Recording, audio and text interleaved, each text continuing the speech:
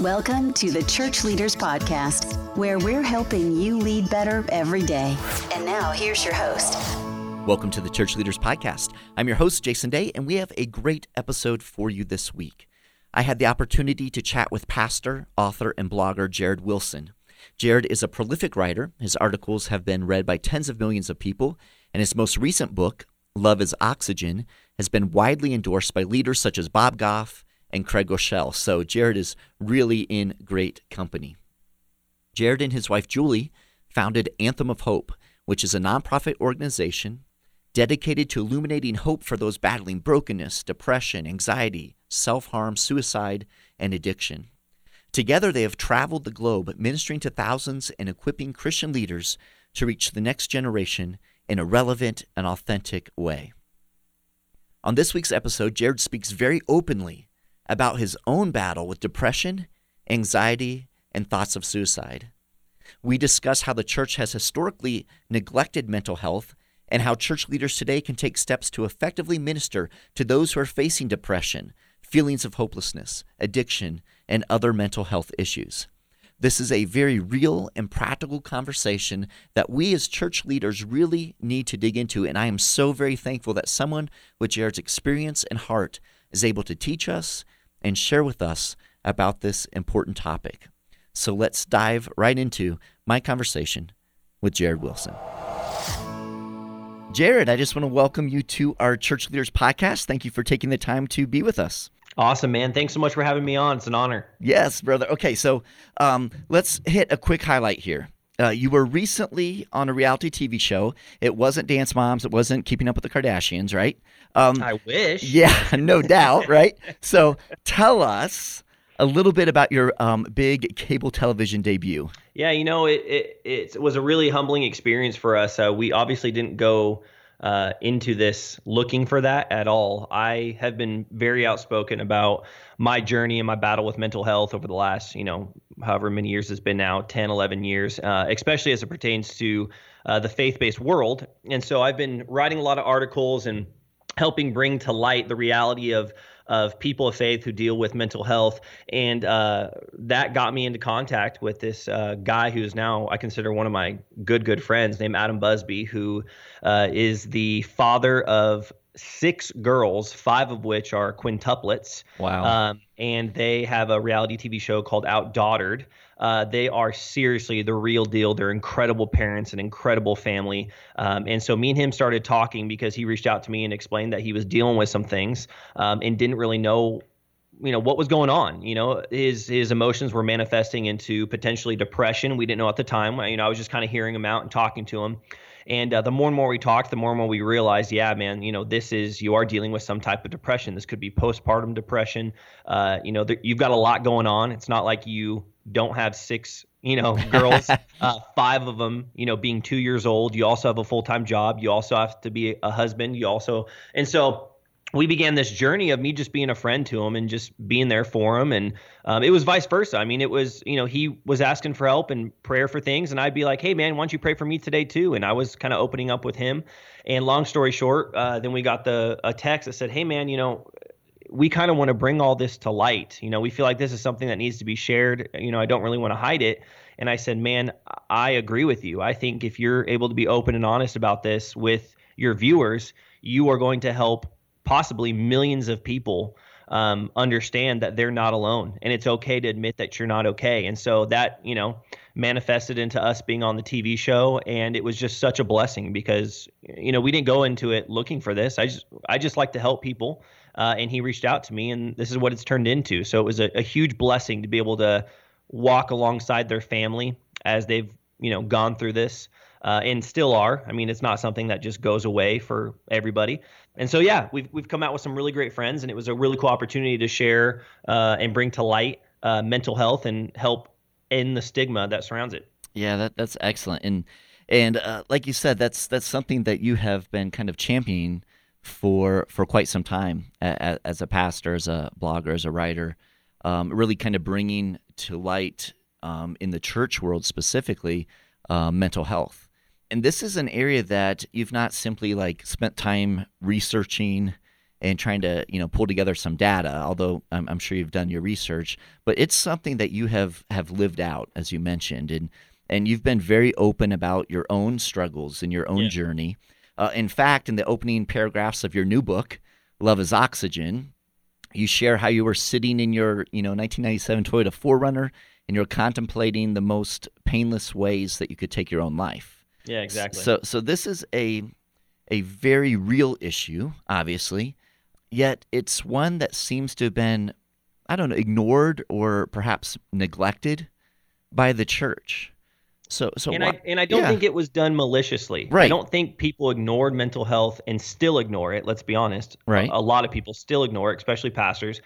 They're not ignoring it to be malicious. They're ignoring it because they don't know enough about it. So the easy default to do with something when you don't know about it is just not talk about it or say it's bad. Right. And so, I'm not mad at pastors for not talking about it. I'm just disappointed because the reality is just like, sex was super taboo to talk about even 20 years ago, even 10 years ago. All of a sudden now, because we realize it's just part of life and it's part of marriage, that you just talk about sex now. So what was once a taboo where it was, hey guys, we're going to talk about, what happens when a mommy and daddy get together next week. So you might want to leave your kids at home. Now it's just, hey, we're talking about sex because it's part of life and the taboo is gone and there's no more stigma around it. I believe the same is going to be true for mental health, but the only way that you can destigmatize something is for you to talk about it. And so for a lot of pastors, I don't need them to have experienced depression or any mental health disorder to talk about it. I just need them to be aware of it and address it from the pulpit and let people know, hey, you might be going through this. And just so you know, it's okay because we're all broken people and we've all got struggles. Right. No, that's so solid. I want to jump into a little bit. I don't want to put you on the spot, but I want to jump into a little bit on kind of a hot topic, especially within the church world, around mental health disorders, depression, anxiety, and those types of things. There tends to be maybe probably more than two camps, like most issues, right? But tends to be a couple different camps. One camp is, hey, the Holy Spirit's all you need. So whatever's going on in your life, that's all you need to turn to, and turning anywhere else is almost sometimes frowned upon or looked down upon. And then there's the kind of the other camp that says, yes, the Holy Spirit's all we need. We know that, but we've been blessed because there are opportunities for medical care and counseling and those types of things. So can you kind of talk a little bit about that and how that's manifested itself in the church world and how you've kind of navigated through that as a pastor yourself? Yeah, well, the first thing is that we have to understand is all throughout Scripture, we see that just because Jesus can and just because the Holy Spirit can doesn't mean that he will. That's just fact. Right. Just because the Spirit can doesn't mean the Spirit will. The second part is the same reason a pastor wouldn't be caught dead. And if they were caught doing this, I think people would frown upon it, walking into cancer centers and telling little girls to stop taking chemotherapy and just trust in Jesus.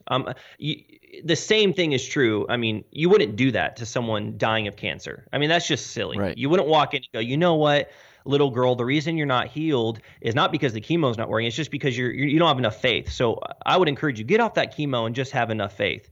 Does faith play a part? Does prayer play a part? Does worship and studying God's word play a part in people finding healing? Yes. Are there people in this world who have prayed away their illnesses and prayed away their cancer? I believe so. I believe that the power of the Holy Spirit is fully alive and capable of doing miraculous things. You read the Bible, we'll see that. But just because the Spirit can doesn't mean the Spirit will. So for the same reason, people take medicine for high blood pressure or medication for a flu, or they're on chemo for, brain cancer or whatever it may be. God has given men and women around the world the knowledge and know-how of how to create medication that can help people with their brain for mental health. And so here's the thing. I believe the two work beautifully together. I don't think it's one or the other. I don't think it's, you just take medication and you don't rely on God. I don't think that's, you only rely on God, you don't take medication. I think there's a beautiful intertwining of both when you take the medical side of it and the pastoral side of it. Medication's not for everybody. I don't encourage medication for everybody. It's between you, it's between God, it's between a counselor, it's between a pastor, your own convictions. That's okay. But I would also not tell someone not to take medication just because they need to instead have more faith. Does that make sense? Yeah, totally makes sense. Totally makes sense. Thank you for that. Now, as we're kind of talking through some of these different mental disorders and how the church kind of approaches them, I just think kind of even in society, like suicide, obviously, without a doubt, is incredibly devastating, right? To families, friends, classmates, coworkers, to whole communities are impacted when someone takes their life. It's in a way, suicide is very public, right? People become aware that someone has, their life has ended. But there are so many people who are battling with depression, right? And depression is oftentimes not as public. Oftentimes it's more hidden. It's not, unfortunately, until something very drastic happens, like an attempt at suicide, that suddenly, the lights go on. How can we as a church, we're talking to pastors and to ministry leaders, how can we as a church better help those who are wrestling with depression when it's sometimes hidden away? Well, number one, talking about it. Pastors addressing depression and mental health, anxiety, suicide, whatever it may be, PTSD, from the pulpit, addressing it, that you're not any less of a Christian because you deal with these things. What we have to realize is, if you read the book of Job, I don't even have to go into any more after that statement. Read the book of Job. Right. Some of God's brightest saints dealt with the darkest of depression. Okay, so what we have to understand is, just because you're dealing with depression or suicidal thoughts does not mean you're any less of a believer or a Christian than anybody else, which is why statements like you just need to have more faith and you don't need medicine is so harmful towards people who are dealing and battling with mental health, because then all of a sudden they think, well, if I'm not healed, then that means I must be a really crappy Christian. What's wrong with me? So we have to make sure that we're not making these dumb blanket statements that a lot of pastors make. No offense to a lot of them, that they're just doing it because they don't know what they don't know, so they're just winging it. And number two, back to my first statement, they just need to talk about it. Depression is one of those things that's really hard for people to talk about and to admit. So your church has to create a safe space for people to be able to come in and admit their brokenness. The last thing you want to do is make your church a place where people feel afraid to share their messy pieces of life. That's what the church is for. Yeah, amen on that. And one thing, as you're talking, I was thinking, that's dead on. We need to be more vocal about it, because only in being more vocal about it do people feel more open and comfortable and safe, as you've said, to actually share what they're wrestling with. It's not like this is a little tiny issue. Right. That pastors, it's the 10th leading cause of death in the United States. Suicide is 42,000 people die by suicide a year in the States. One person dies by suicide every 40 seconds somewhere in the world, and over 1 million people die by suicide worldwide each year. Like those are big numbers. It's not just something we can brush under the rug because, it's not that big of a deal. No, this is a massive ordeal that pastors have to address from the pulpit, because I almost guarantee, I have yet to see a statistic or a poll or a percentage that I feel like is accurate yet, but I would almost guarantee that every congregation, man, there is about, and I may be stretching this a little bit, but I'd rather overstretch it than undervalue it, 20 to 30% of people in the congregation have dealt with some type of mental health disorder in their life. And I would say about 99% of the congregation knows of someone who has. Right. That's a lot of people. Yeah, without a doubt. A lot of my pastor friends, over the years I've bumped into, some of them have shared that they wrestle themselves with depression. And you've obviously spoken and written openly about your own struggles. But I've seen you're a rarity for sure in this space, because most pastors that I know are not comfortable being open about their own struggles with depression or anxiety, or just kind of hopelessness, because again, they feel like they're the pastor, they have to somehow have it all together. What would you say to pastors who might be listening right now, who themselves have been wrestling with depression and are just uncertain how to really navigate that as a pastor and the pressures of being a pastor on top of it? The first thing is they have to open up. You have to open up. I tell people all the time that trying to hide your brokenness or keep it from others is like putting a pack of Mentos into a 2-liter bottle of Coke. Eventually, it's going to explode, and you're going to get everyone around you wet too. It's just, you have to deal with it now. You have to start opening up and talking to people, whether it's your family. I mean, you definitely need to talk to your spouse. You definitely need to talk to a counselor, a pastoral friend. But then I have seen such power in pastors also admitting their brokenness to their congregation as like, hey, I'm a pastor, but I'm not perfect. This is what I'm going through. My buddy John Acuff calls it the gift of going second. And my wife and I use this analogy all the time. John says that the gift of going second is that when you sit down with someone, or maybe you're in a large group setting and you're speaking, you admit all of your junk and all of your baggage first, because then it gives everybody else the opportunity to take their walls down and feel like, okay, I can be honest with this guy because I just heard that he's going through a lot of junk too. Now I feel a lot more comfortable admitting my junk. Right. So if more pastors can do this and step up on a pulpit and say, this is my junk, this is what I'm going through, you are not alone. We're a bunch of broken people all in need of the love and grace of Jesus. I'm telling you, people would be flocking to churches. The reason a lot of people aren't is because we have a lot of pastors who put on this persona of perfection that's fake, it's unbiblical, and it's wrong, that they have everything together, they're holier than thou, and it's just not true. And a lot of our world, especially millennials now, are calling it out because they know it's not real. What would you say to the pastor? I mean, that's great stuff. I totally agree with you. What would you say if the pastor says, I have a fear that if I admit some of these things I'm wrestling with, that there will be people who might say I'm unfit to be leading a congregation? I can't think of one passage of scripture that would lead for someone to believe that because someone battles with depression, that they would be unfit to lead. Addiction is another thing. But when it comes to mental health, as far as depression and anxiety, we have to understand that there were people all throughout the Bible. Obviously, we're talking about Job, who is one of the main guys who obviously is in the Bible for a reason. And so we have to understand that just because someone battles with depression or anxiety doesn't mean they're unfit to lead. They are unfit to lead, not because how do I explain this? There is a point where they become unfit to lead, where they just can't get up in the morning because their depression is so bad. And it's not because they're a bad person. It's because, hey, guys, I just need to take a step back and I need to work on this, because if I don't work on this, I can't be the pastor that you deserve. So I need to go get some help. But that would be the only time I would say a pastor would be unfit to lead, when a lot of suicidal thoughts start coming into play, when it starts affecting the way they're viewing God. Depression's really good at making you forget everything you know about God. It's very good at it. When it starts affecting your marriage, when it starts affecting you as being a parent, there is a time where depression can cause you to be unfit to lead. But depression, anxiety, if you have it, you could say under control, you're managing it, you're seeking professional help. If the professional help says, hey, you're still fit to lead, I would trust that professional help. The second they say, hey, man, you might really want to think about stepping down and taking some time off, I would listen to that. And that's why accountability for pastors is so crucial, because the reality is most pastors aren't going to call themselves out and say, I'm unfit to lead.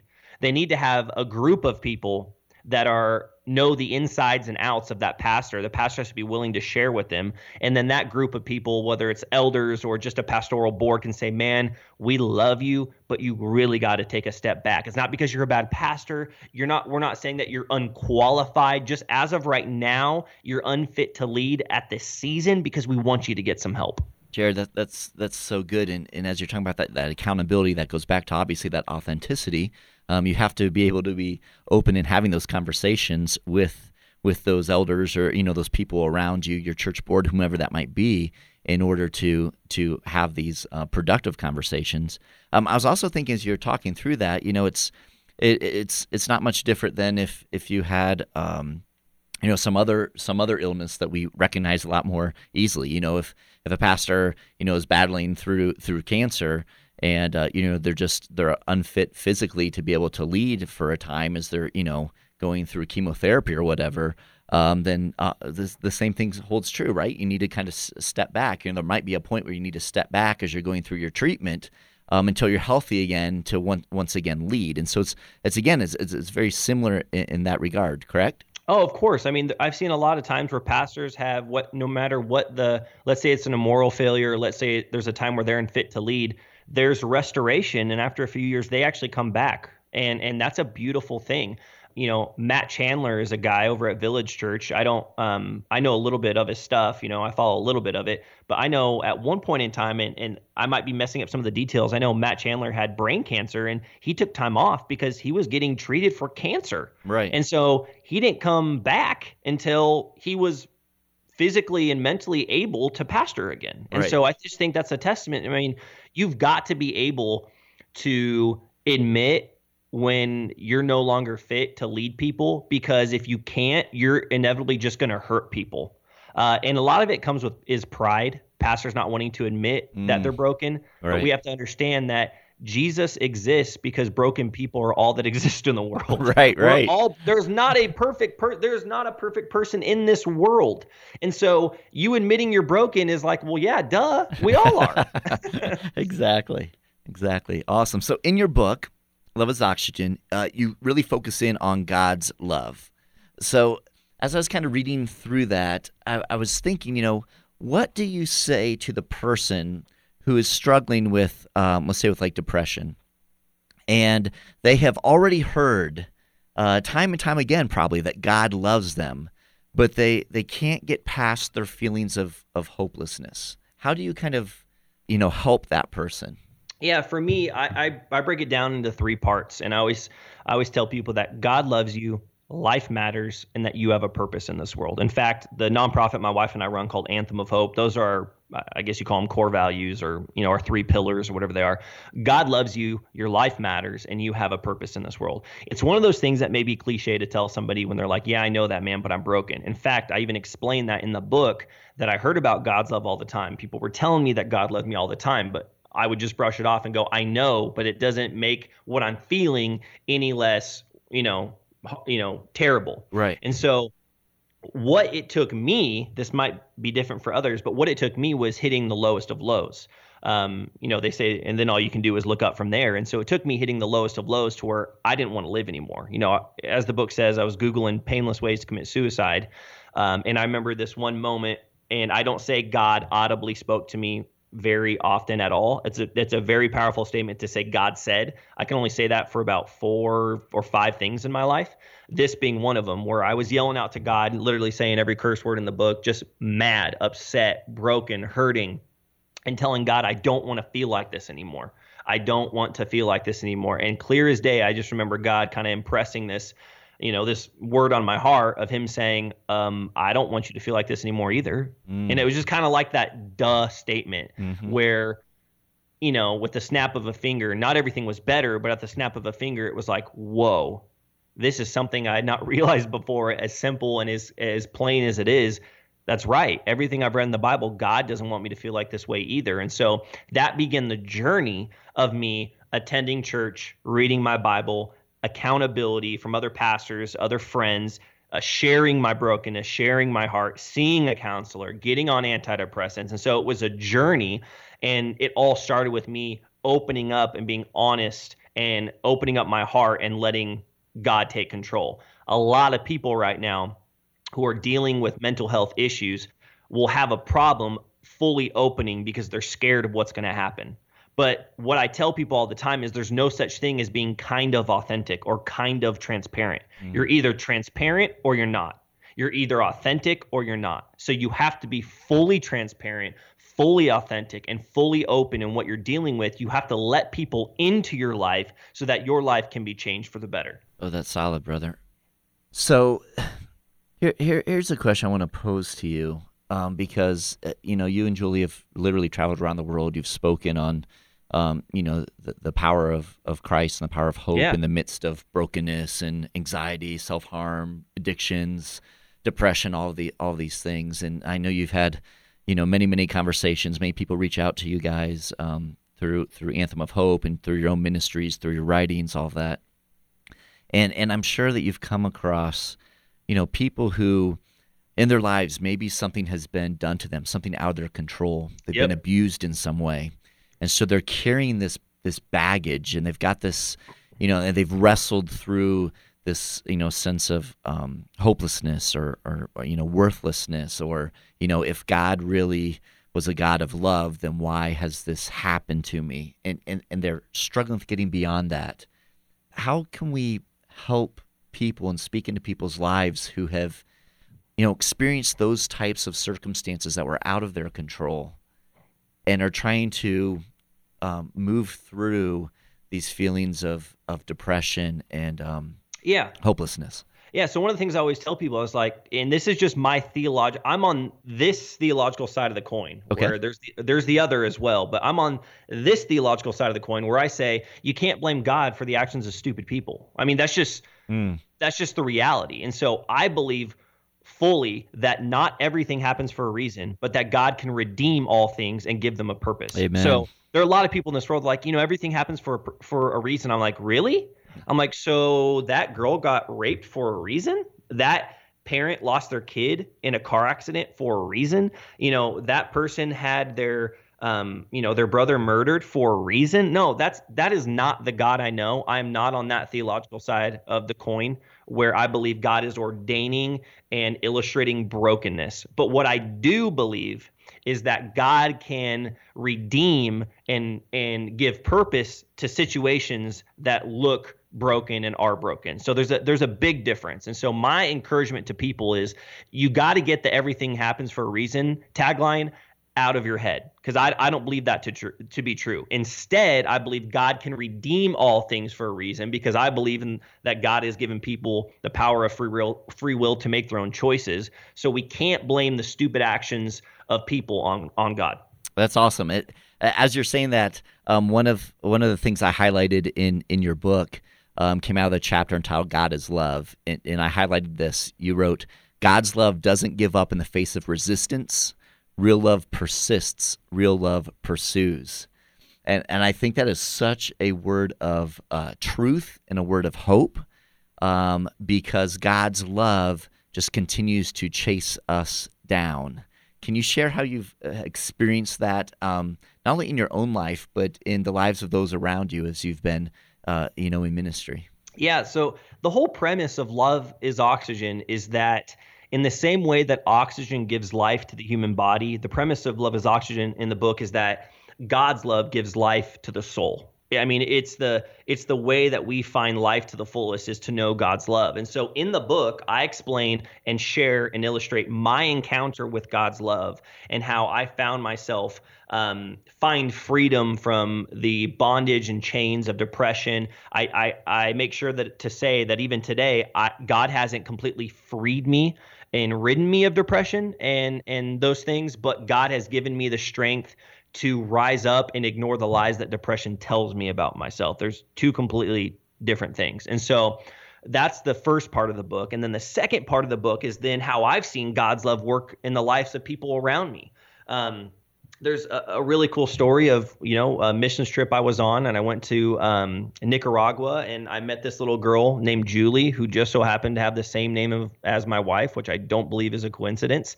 And we were in this trash heap, and these little girls had these little metal picks, and they were picking through the trash trying to find metal that they could sell or objects they can sell or even old food that they could eat. And as I'm walking around with them, my heart's breaking. She then tells me her name's Julie, and I'm like, you've got to be kidding me. Sweetest little girl. And then I have a cross tattooed on my chest that I got when I was 18, regrettably. But I have a big cross tattooed on my chest, and I think I was wearing like a V-neck or some type of scoop neck T-shirt. And in the midst of this little girl, literally, she's at the lowest of lows. It doesn't get any more poor than this. There's dogs walking around with her. She barely has any clothes on. I mean, they're just trying to find what they can to sell it. She sees the cross on my chest, and she says, Jesus Christo, and she points to the sky, and she puts her hands over her heart, and she says, Jesus Christo, and she keeps saying it over and over again, Jesus Christo, and keeps raising her hands up, and it just broke my heart, man, because it was like in the midst of a really crappy situation, right. Literally, we're in a garbage dump. Right. I mean, that's what the chapter's called, God in the garbage dump. We're in a garbage dump in the middle of Nicaragua. There are dogs running around with more meat on their bones than this little girl. In the midst of this jacked up situation, she sees the cross on my chest and she finds joy in God's love, Jesus Cristo. And so it was just a beautiful picture. I mean, that's just one example of the incredible ways we've seen God's love move about my life and the life of my wife. That is so awesome. So awesome, brother. The book that you've written, Love is Oxygen, your latest book, who would you say that the book is written for? What audience? Who you know what I mean? Who is going to really be spoken to through this book? I think the tendency is to say everyone. Yeah. Which I do believe that, but I think this actually equates to everyone as well. But I think that anyone that has ever felt unworthy of God's love, that's who this book is for. Anybody who has ever felt unworthy of God's love, and anybody who has ever doubted the power of God's love. Those two groups of people, and then maybe the third one would be anyone who just wants a refresher on God's love and the power of God's love. Right, that's good. As I was reading through it, it was obviously very encouraging to me, but I was thinking, this is one of those books, I think, Jarrid, that is going to be given away a lot. You know what I mean? Just, it's one of those books that people are going to share with people because everyone has someone in their life, you know what I mean, who you just want to, really somehow express the beauty and the hope of God's love, and you just do it so beautifully in this book that as I was reading through it, I was thinking of several people that I was like, I've got to get a copy and get it in their hands. So that means the world, man. The reality is that I went into this project. How do I explain this? I went in this project not thinking, you know what, I'm going to try to write a bestseller. I went into this project going, you know what, I'm going to share my story and share what's really on my heart. And if that only reaches one person, that only reaches one person. But I want to write what I've been going through and my feelings. I want to be real and honest. I didn't go into this trying to get a bestseller. And people will go, yeah, but you're an author. That's everyone's goal. I'm like, yeah, that's fine. That was not my goal in this book. I just wanted to write something real and honest that I believe a lot of people needed to hear. And if that actually hurts me, and you know what, because of that, good luck hitting a bestseller, dude. It's a little too in your face. It's a little too real and honest. Well, forget that. I don't need to be on the bestseller list anyways. I just want to help people, and I have a heart for people. My wife has a heart for people, and this book is literally my life on paper. It is my heart. It is my soul. It is my blood, sweat, and tears on paper in hopes that it could help at least one person. Awesome, brother. And I believe just from reading it myself, I know that will be true. I know that many people will be helped by that. Love it. So as we're kind of closing our time down here together, is there anything that you have not yet shared that you would like to share with the pastors and ministry leaders that are listening in today that might help them as either they're battling with some issues themselves or as they're reaching out and helping others who are battling with mental health disorders? Yeah, I would leave pastors and pastoral leaders and leaders of the local church with this. If the local church really wants to be the hope of the world, then the local church needs to step into areas in which the world finds itself hopeless. Mental health. I mean, that's just one example of the 40 that I could explain. But if you want to be the hope of the world, the local church, then we have to step into areas where all these people are finding themselves broken and hopeless and in need of God's love. Awesome, brother.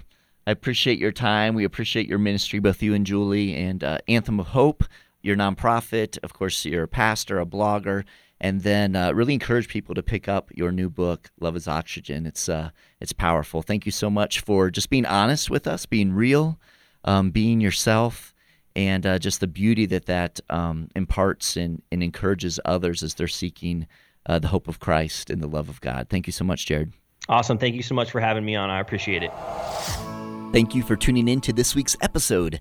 Every week, as we are putting the episodes together, we're thinking of you, our pastors and ministry leaders, and striving to provide insightful and inspiring interviews as you seek to grow as a kingdom leader.